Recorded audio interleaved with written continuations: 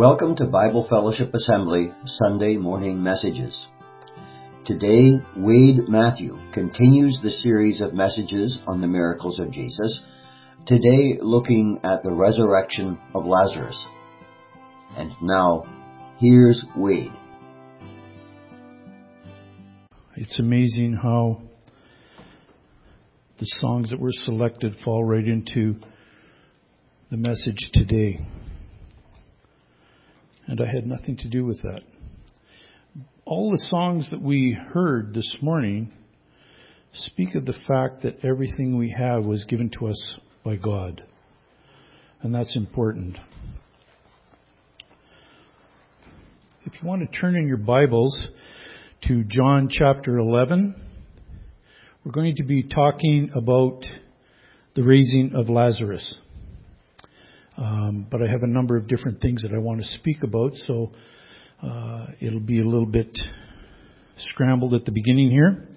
You know, this morning at the breaking of bread, David Hook said that, can you imagine the God who, and then he went on to talk about supplies us with all of these wonderful things, protects us, looks after us, etc., etc. Can you imagine that God? The songs that we sang spoke of that God and how we have nothing without Him. It also hasn't passed my eyes that next week is Easter, and we are talking about resurrection, the true resurrection of Jesus Christ, not the raising of man from the dead, but the Son of Man. And so next week's message is going to be a wonderful message. I just know that it's going to be well received. But this week is a little bit different because it's talking about raising man from the dead as well. But there are certainly some differences between this week and next week. I'm going to ask you before we start to think about this funny little question. You know, in Psalms 50, 10 and 11, Joe quotes this very often in discussions that we have about the land owns the cattle on 1,000 hills. He owns all of the birds that fly in the sky, etc., etc., etc. I'm going to ask you to think in your own mind right now, how many cattle is that? What's the number? I don't want to hear it right now, but just think about that, because I'm going to ask you at the end, how many cattle are on those 1,000 hills?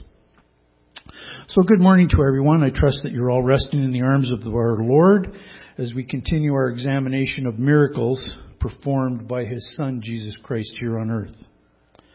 I want you to scan along in John chapter 11 because I'm going to give you sort of the message version. This is Wade's message version, you might say. And I'm going to paraphrase the story as we go along because I don't want to speak specifically about the story per se, but there are some verses in the story that are really, really important, and that's what I want to bring out. So this is a story about Lazarus. Lazarus was a close friend of Jesus, a friend known to be loved by Jesus. When Lazarus fell ill, his sisters Mary and Martha sent a message to Jesus. Lord, the one you love is sick. While they expected Jesus to immediately travel to Bethany to attend to his friend Lazarus, he delayed 2 additional days. Now you would expect someone who is close to make the utmost effort to be there as soon as possible. That's just what compassion seems to be to mankind. But there's another purpose here, and Jesus knows that purpose.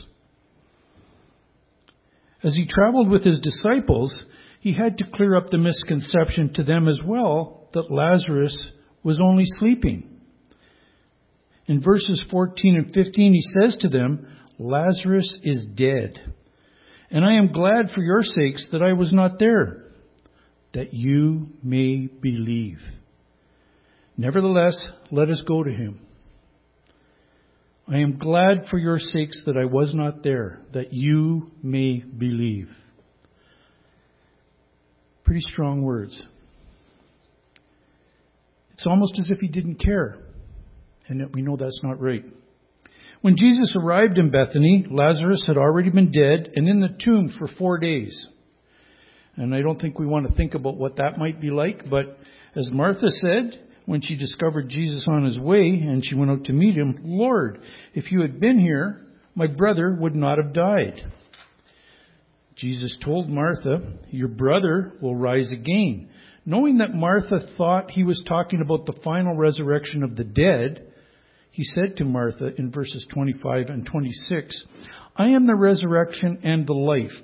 He who believes in me will live, even though he dies. And whoever lives and believes in me will never die." He who believes in me will live. Her immediate response to this was, "Yes, Lord, I believe that you are the Christ, the Son of God, who has come down to the world."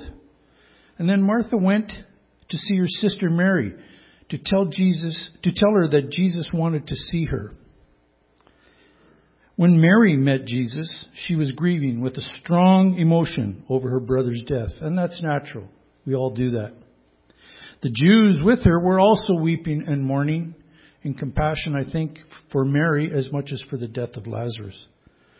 Deeply moved by their grief in a public show of compassion, Jesus wept with them. All things come in time and all things come in a certain order. And Jesus understands that. He proceeds to the tomb next, where he asks the stone that covered the hillside burial place to be removed. And of course, in those days, many of the people, as many as could be, were buried in caves, and the entrance was sealed with a stone so that you couldn't get in there. And this was the case with Lazarus.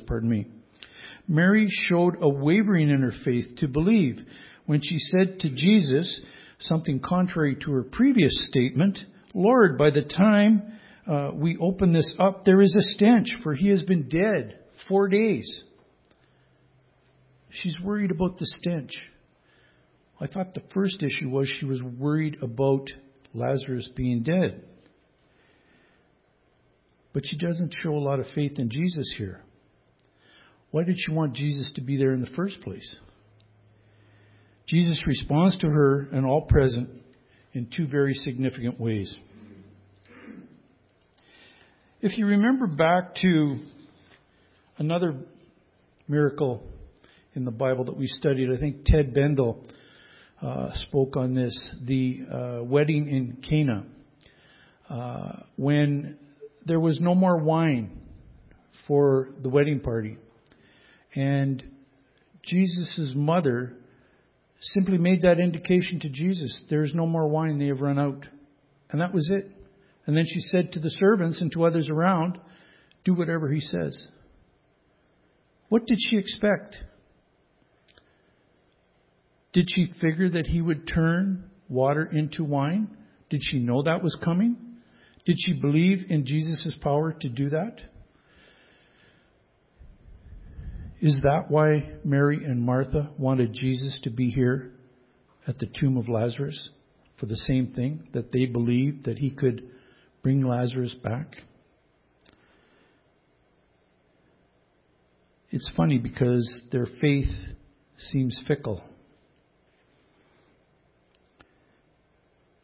Jesus says to Martha, after she questions him about being 4 days in the tomb, Lazarus being 4 days in the tomb, he says in verse 40, "Did I not say to you that if you would believe, you would see the glory of God?" And furthermore, in 41 and 42, he explains indirectly, but perhaps even more concisely, as he looks up to heaven and prays to his Father in these words, the significance of what he's talking about. "Father, I thank you that you have heard me, and I know that you always hear me. But because of the people who are standing by, I said this, that they may believe that you sent me." That they may believe that you sent me. "I thank you that you have heard me, and I know that you always hear me." Do you feel that way when you come to the Lord? Do you feel that he always heard your prayer? that when you cry to Him in agony, in anger, in anguish for help, that He hears you? Do you feel that way? Do you hesitate? Do you think, He's not really listening to me? What is it that I'm doing wrong? Yet Jesus says here that, and I know that you always hear me. So what's the difference? What's the difference? Think about that. So Jesus spoke the words that needed to be heard to the crowd around Him, but even more significantly, He showed action based on faith and on obedience, and subsequently on the power that was given to Him as the Son of God. You see, His faith never wavered. His obedience to His Father never ceased. And it is for that reason, and that reason alone, that He can say, and I know that you always hear me. Because He never wavered in His belief in God the Father. Lazarus, come out, Jesus said. When Lazarus came out of the tomb, Jesus told the people to remove his grave clothes and set him free. The interaction with Lazarus ends here. There is no record of any dialogue between Lazarus and Mary or Martha or Jesus after this event. And maybe it's not important. The important thing is that He was raised from the dead, that He was brought back. Perhaps the event itself is enough. God's Word goes on to say, however, that because of this event, many came to believe in Jesus. And you'll notice that this is the same after each of the miracles that we've studied. There is a reference to many coming to know Jesus. Not all, but many. So it's a wonderful passage, isn't it? I mean, to be raised from the dead, to be brought back, to be given a second chance, even if it's for 1 day or 1 hour. To say things to people that you meant to say, you would hope to say, but you never said. Now you can say those things. It certainly seemed to speak to some of those who were present in that day, in that time. I ask you, does it speak to you? What does it say? I want you to ponder a few points here as we reflect upon these miracles, and more specifically, Lazarus being raised from the dead. Our series on miracles began by setting the foundation for such events, and that is God's sovereignty, God's providence for His people, not only through Himself, but through His Son on earth. And that's important. His Son on earth has that power as well.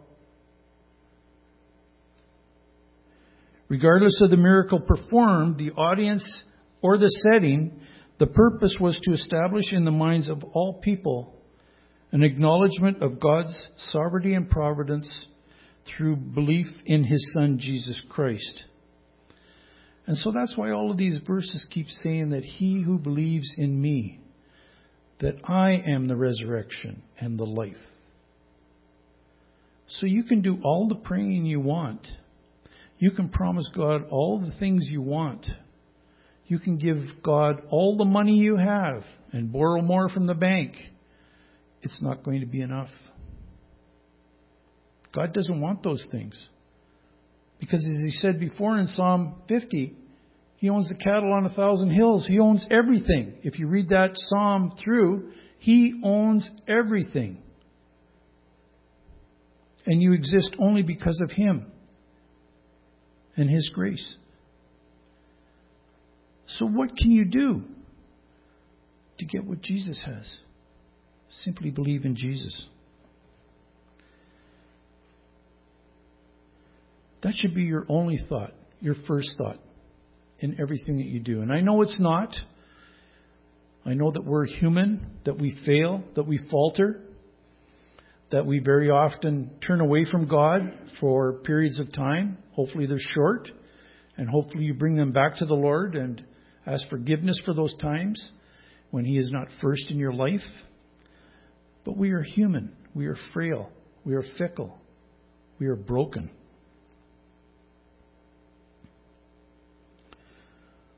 I want to read that one more time. Regardless of the miracle performed, the audience, or the setting, the purpose was to establish in the minds of all people that acknowledgement of God's sovereignty and providence through belief in His Son Jesus Christ should be first and only in their every thought. That's what Jesus was trying to do with each and every one of these miracles. He wanted them to believe, to understand that He had the power, that only He had the power, that the power was given to Him from God the Father, and that He was on earth, not of His own will, but of His Father's will. And He was here to do that will. He was here to be obedient to the Father. Let me state it another way. Through this story, Lazarus, God's Word delivers a powerful message to the world. First, that Jesus Christ is indeed sovereign and has power over death, and those who believe in Him will receive resurrection life. Lazarus was raised again, but he didn't receive resurrection life at that particular time. That was just bringing him back to life. That was a miracle that Jesus did to show people that He was the Son of God. But above that, it confirms the purpose of Jesus on earth, and that's to do His Father's will through the power and the direction granted to Him by the Father. As I said before, there are many facets to these miracles and to this miracle in particular. It's interesting to note that every miracle or sign that we've examined calls into question the level of one's belief. Very often Jesus will say, "Do you believe?" before He does the miracle. Do you believe? Do you have faith? And they respond with words. This is the thing that I have a difficult time with sometimes. They simply say, "Yes, Lord, I believe." But we know that mankind's words are very often not true. We see that in the war in Ukraine. We hear two different sides. We don't know which one to believe. Probably both of them have got some things that are wrong with them. Some lies, some fibs, some stretching of the truth. But Jesus can't do that. And He can't accept that either. And it's important. So it calls into question your belief. And so all of the verses that I've read to you out of this passage that spoke about He who believes in me, it should bring you back to the other miracles as well. Because He doesn't ask this once. He doesn't ask this for one specific miracle or one specific event. He asks it each time you come into His presence. Before you start, do you believe? And that's important. And I think even as Christians, even as very staunch observers of God and His Word, and doesn't matter how many times you go to study His Word, how many times you go to our Bible classes, how many times you speak at the front like I'm doing right now. We all waver in our faith. Every one of us does. It's something that we need to keep in mind. Jesus reminds us of this time and time again. It's paramount to believe. Paramount in our development as children of God. I don't think that God expects us to be perfect today, but He does expect us to continue to strive to be better each and every day, each and every moment. So if you make a mistake now, He simply wants you to ask forgiveness, to acknowledge the mistake, and try not to do it again. Try to learn from that mistake. Try to move onward and upward. Here's another interesting point. This is not the first time that Jesus raised someone from the dead. So why are we studying this one? There are two other times. He did so for the son of the widow of Nain in Luke chapter 7, and for the daughter of Jairus, whom he raised, as found in Mark 5 and Matthew 9 and Luke 8. Common to each one of these stories is that there is no interaction between Jesus and the deceased after the person came back to life. Only the indication that the word spread throughout the land and many believed. And many believed. And that's the purpose of doing this. It's not foremost in Jesus' mind that that person come back to life, but that people believe that he has the power to do so. That's not to say that he wants that person to die. We're all going to die someday. But he wants us all to be resurrected again in a second life in his presence before the Holy One. Here's another thing. All of these examples of being raised from the dead are different from the resurrection of Jesus himself. There is no shedding of blood. There's no brutal punishment. There's no clear experience of separation from God. As spoken in Matthew 27:46. Here where Jesus hangs upon the cross, he cries out in the 9th hour with a loud voice, Eli, Eli, lama sabachthani. That is, my God, why have you forsaken me? These two individuals that I just brought to your attention, the son of the widow and the daughter of Jairus, they died. They didn't ask, why did you forsake me, God? Or what have I done wrong? Or how can I turn this around before they died? They died. They simply died. And that may be the case for you. You may simply die. You may not have the time to ask questions of the Lord. You may not have time to beg forgiveness. You may not have time to reflect on the relationship you have with God, whether it's a failure or whether it's a success. You may not be pleased with how you treated the Lord while you knew him here on earth.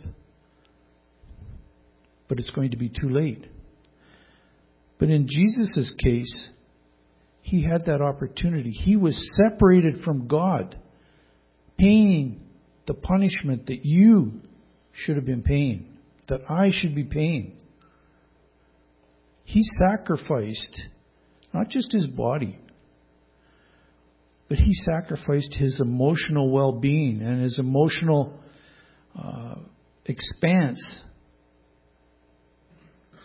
by coming before God in this way.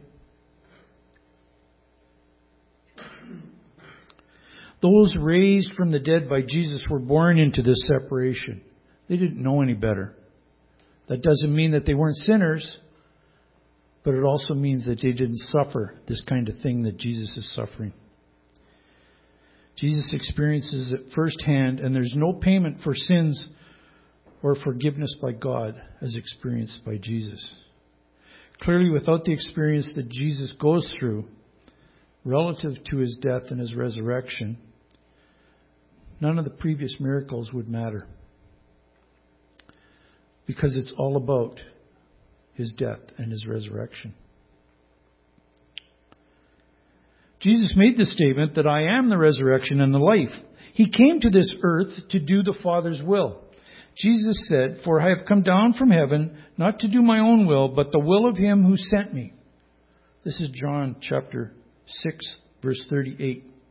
When Jesus was praying to the Father in anticipation of his upcoming death and his suffering on the cross, and imagine what that must have been like. He uttered the words, not as I will, but as you will.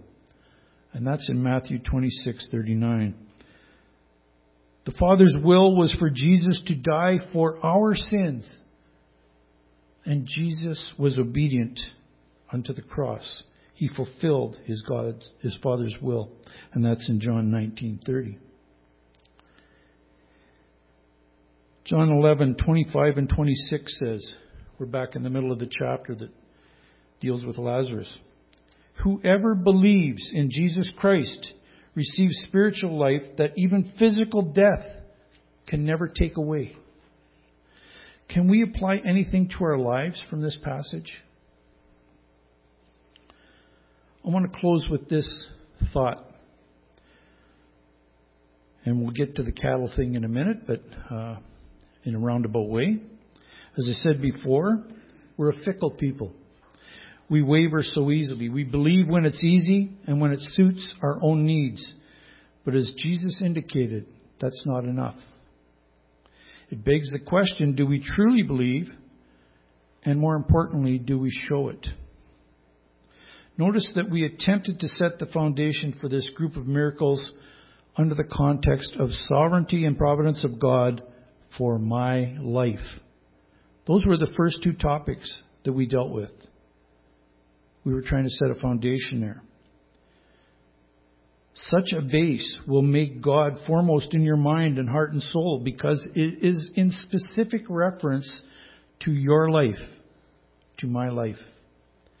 It's not just a God way up there doing things that really don't matter, or we're under the umbrella and so we all get grouped up together. It's individually. He did this for you. If you were the only one here, you're the one He did it for. It's profoundly personal. And I hope that comes out in the miracle.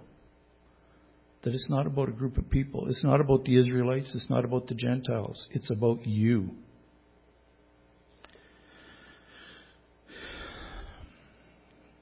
The basis of this may be something called hidden in plain sight.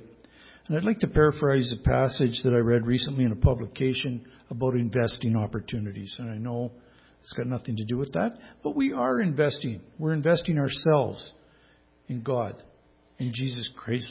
The passage said, it's human nature, while never ceasing to marvel at the world around us, even the most extraordinary can become ordinary over time. There's a phrase for it which we all know, hidden in plain sight.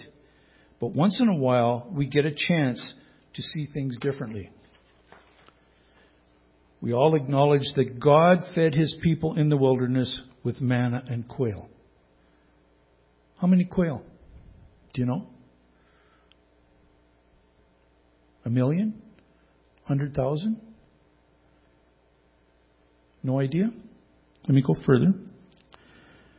Do you know that Tyson Manufacturing is the largest U.S. producer of chickens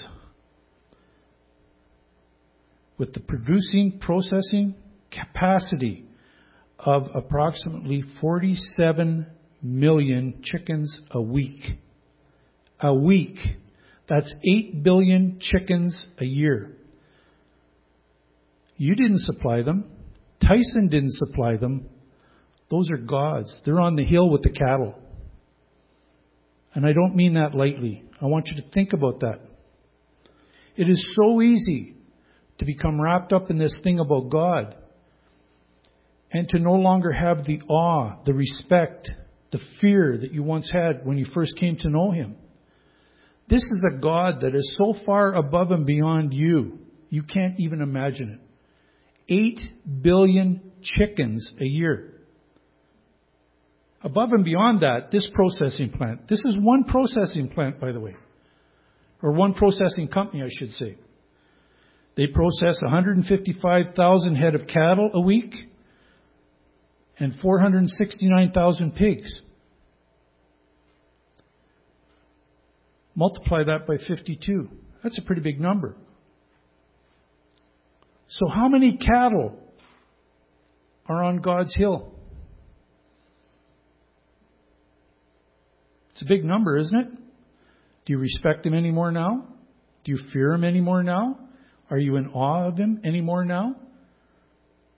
You see, we shouldn't waver. We shouldn't be fickle. Because this is the God that has always been. This is the God of the Old Testament of the Israelites. This is the God of the New Testament of Jesus and the disciples.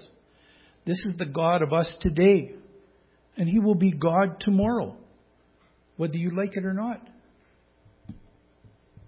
Let me break that.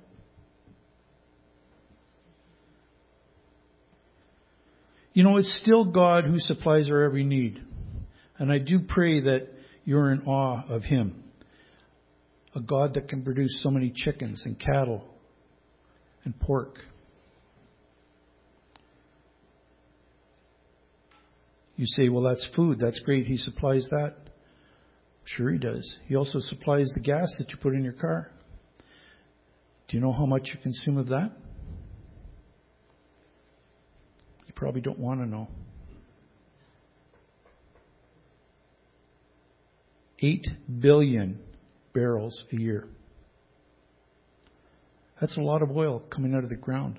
For what? For your pleasure. For your enjoyment. It doesn't further your walk with God, but yet God supplies it. I look around here and I see all of you, and I think most of you, I don't know where you all live, but most of you, I've seen your home. You have a pretty comfortable house. It's a house that has furniture in it. It's a house that protects you when we go through winter like we just went through, with snow all over the place. It's got a kitchen in it that you cook those millions and millions of chicken every year. He supplies the electricity that cooks the chicken. And as Jesus said, all you have to do is believe. Yet it's so difficult for us to do that. We're complacent in our thoughts towards God. Perhaps we've lowered Him ever so slightly each and every day, each and every time we experience something like what I've just talked about.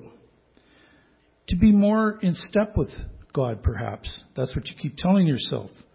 But at the same time, we're elevating ourselves to a level that is more equal with God. And that's not right. As we feel more and more self-sustaining with each generation, our faith in God really is questioned. In short, we have gradually made Him our equal. We have hidden Him in plain sight. And that's sad because He's always been there. And Jesus has always been there. And so when I think of these miracles, and I think of Jesus, and He keeps saying, if you believe in me. The message was right there. Jesus was right there. They saw the miracles. They were right there. And yet many didn't believe. What did they need? What could be added to that message that Jesus wasn't giving them? Many times, Jesus and God is hidden in plain sight. And that's sad. All of this talk by Jesus about sovereignty and providence by Jesus was done so that He would not be hidden in plain sight by those who truly seek Him. So as we close, I ask you to set your mind on things above, to adjust the focus of your attention so that you do not become distracted by things that are less important for any longer than is needed, so that they occupy the right proportion and amount of time in our lives. And I'll just close with one more thing. If you reflect back on Jesus, in any conversation He had with anybody, you will often think to yourself, He was sort of curt. He didn't really elaborate. There were more things He could have said. When people questioned Him, why is it a one-word answer, or why is He off on a tangent that people just don't seem to get? And I believe this is why, is that Jesus is focused on one thing and one thing only, and that's the God above. So this miracle about raising a man from the dead, and it's the last of the miracles in the book of John, by the way, before Jesus goes and does this in true fashion, before He experiences death and resurrection, a topic that we'll speak on next week. It's wonderful to know that God has recorded it for us in His Word, and that regardless of how fickle you are today, You can be better this afternoon. You can be better tomorrow. And all you have to do is believe. Let's just close with a word of prayer. Lord, it's hard to imagine that you could make it any more concise for us. It's right there hidden in plain sight, and yet many of us don't get it. And even those of us who did get it, we have softened the blow somehow, Lord. We have changed the message somehow, and we have faded slightly away from you. Help us, Lord, to come back to you if we did indeed know you or do indeed know you. Help those who do not know you to make this leap of faith and to come to you and to believe in you and you alone, to understand that all that they have this very day, all of these chickens, all of this food, all of these niceties, houses and electricity and heat and protection, is all because of you. There is nothing we can add or provide to it. Through your grace, we have all of that and much more. We have eternal life with you if only we believe. Lord, we pray that we're able to see things differently today a little bit. We pray that things will not be hidden in plain sight anymore. And we pray, Lord, that we will do like Jesus, not only speak the word, but act the word. In all that we do, Lord, may we emulate your Son, Jesus. And it's in his name we pray. Amen. Father, we just bow in prayer before you. We are thankful for your grace and your love to us. We are thankful for your provisions to us, even though we do lose sight at times of your grace, the magnitude of your love and your compassion. We realize, Lord, that we do fall and we stumble. We also realize, Lord, that you do see that stumble and you do see that fall, and you are compassionate and you are loving to us. And so we thank you for your grace that seems to be never ending. Your unconditional love that doesn't have restrictions upon it that would cause us to feel as though we're unloved when we are unlovely. So we just do praise you, Lord, and may the thoughts expressed today motivate us to be more grateful and more receptive to the Spirit's leading in our hearts that prompt us to say thank you. And even in our sinfulness, Lord, we maybe just echo the words, I love you, Jesus. Amen.